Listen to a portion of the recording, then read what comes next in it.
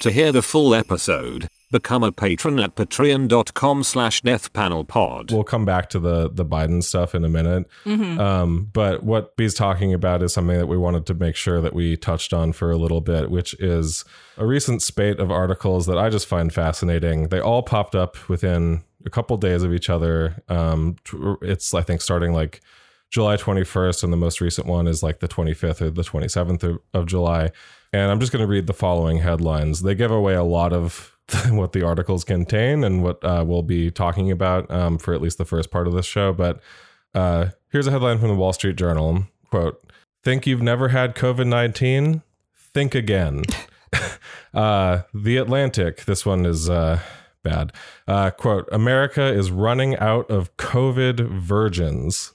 And the Washington Post with the lovely framing, quote, "Meet the COVID super dodgers," with the subhead, "The no COVID club gets more exclusive every day, and some members have no idea how they're still here." Yeah. I mean, one of the things that we've been talking about, right, is how one of the primary political projects that's been ongoing around COVID since February is normalizing these very high levels of infection and getting people used to the idea that it's just totally fine to have COVID everywhere, which is, you know, where we're at right now. Realistically, we're a couple months into this big project. And these pieces to me are pretty fucking sickening, obviously, but it's also kind of, it reeks of desperation in a really interesting way. This is a really desperate attempt to try and explain why the reality that we're living in is okay. And it creates this framework, right, of not just like COVID nihilism and inevitability, this kind of like demotivation and, you know, terrible, terrible words like COVID virgins have been coined in this process. Real rhetorical fireworks. Objectionable. Yeah, but I mean, there are no editors at The Atlantic. It's just... No, it's just like a vindictive AI who hates masks or something.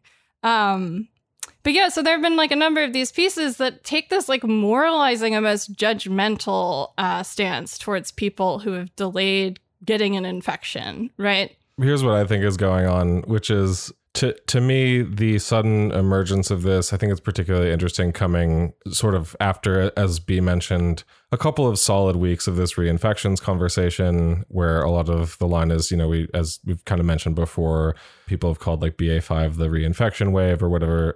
It's starting to sink in, even though we've been talking about for months how reinfections happen and are common, especially considering that we've only over time taken more and more of like any action against COVID away.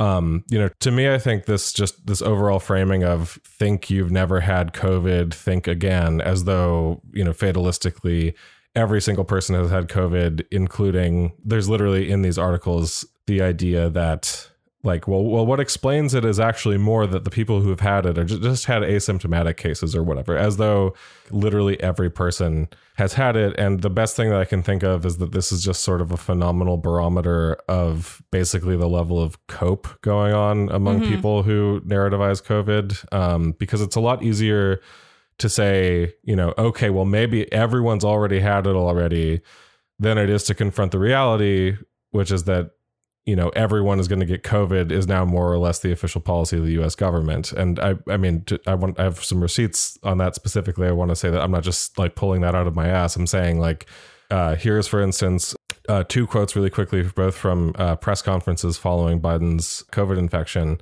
Ashish Jha, July 25th, quote, "As we have said, almost everyone is going to get COVID." Going on to then do a weird turn blaming, he says, quote, "And because of the hard work we have done since day one, turning around the disjointed COVID response we inherited," as though that was still the problem. And as we've, you know, documented, this isn't like a continuing crisis of the Biden administration's own making.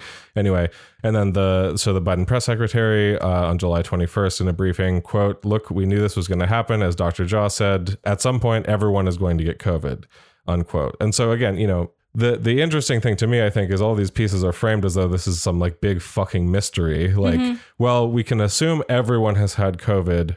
Nevertheless, we found, you know, each one of these writers, we found like 6 or 7 different people who are going to talk to us about how they haven't had COVID yet.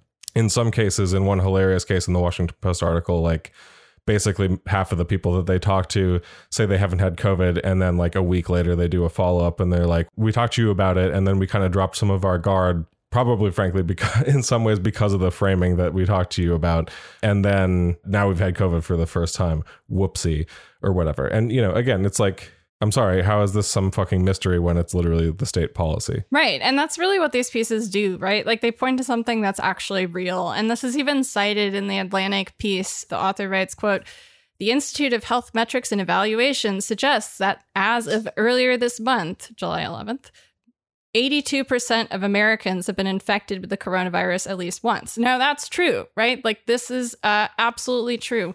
What has happened this year after we normalized this level of high community spread, people who had never gotten COVID before got COVID.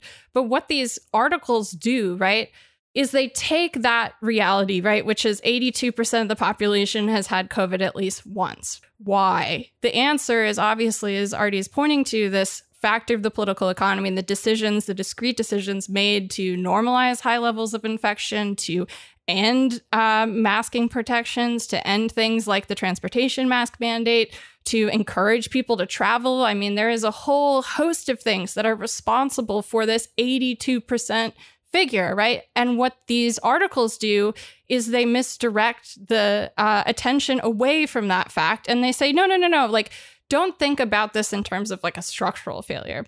Let's go man about town and investigate these freaks, these fucking freaks who have been wasting their time for 2 years avoiding COVID when so funny, it's inevitable, everyone's going to get it eventually. Well, going so far as to do conjecture that maybe something about their genetic profile is what has kept them from getting COVID. Which we haven't even had a chance to get into yet.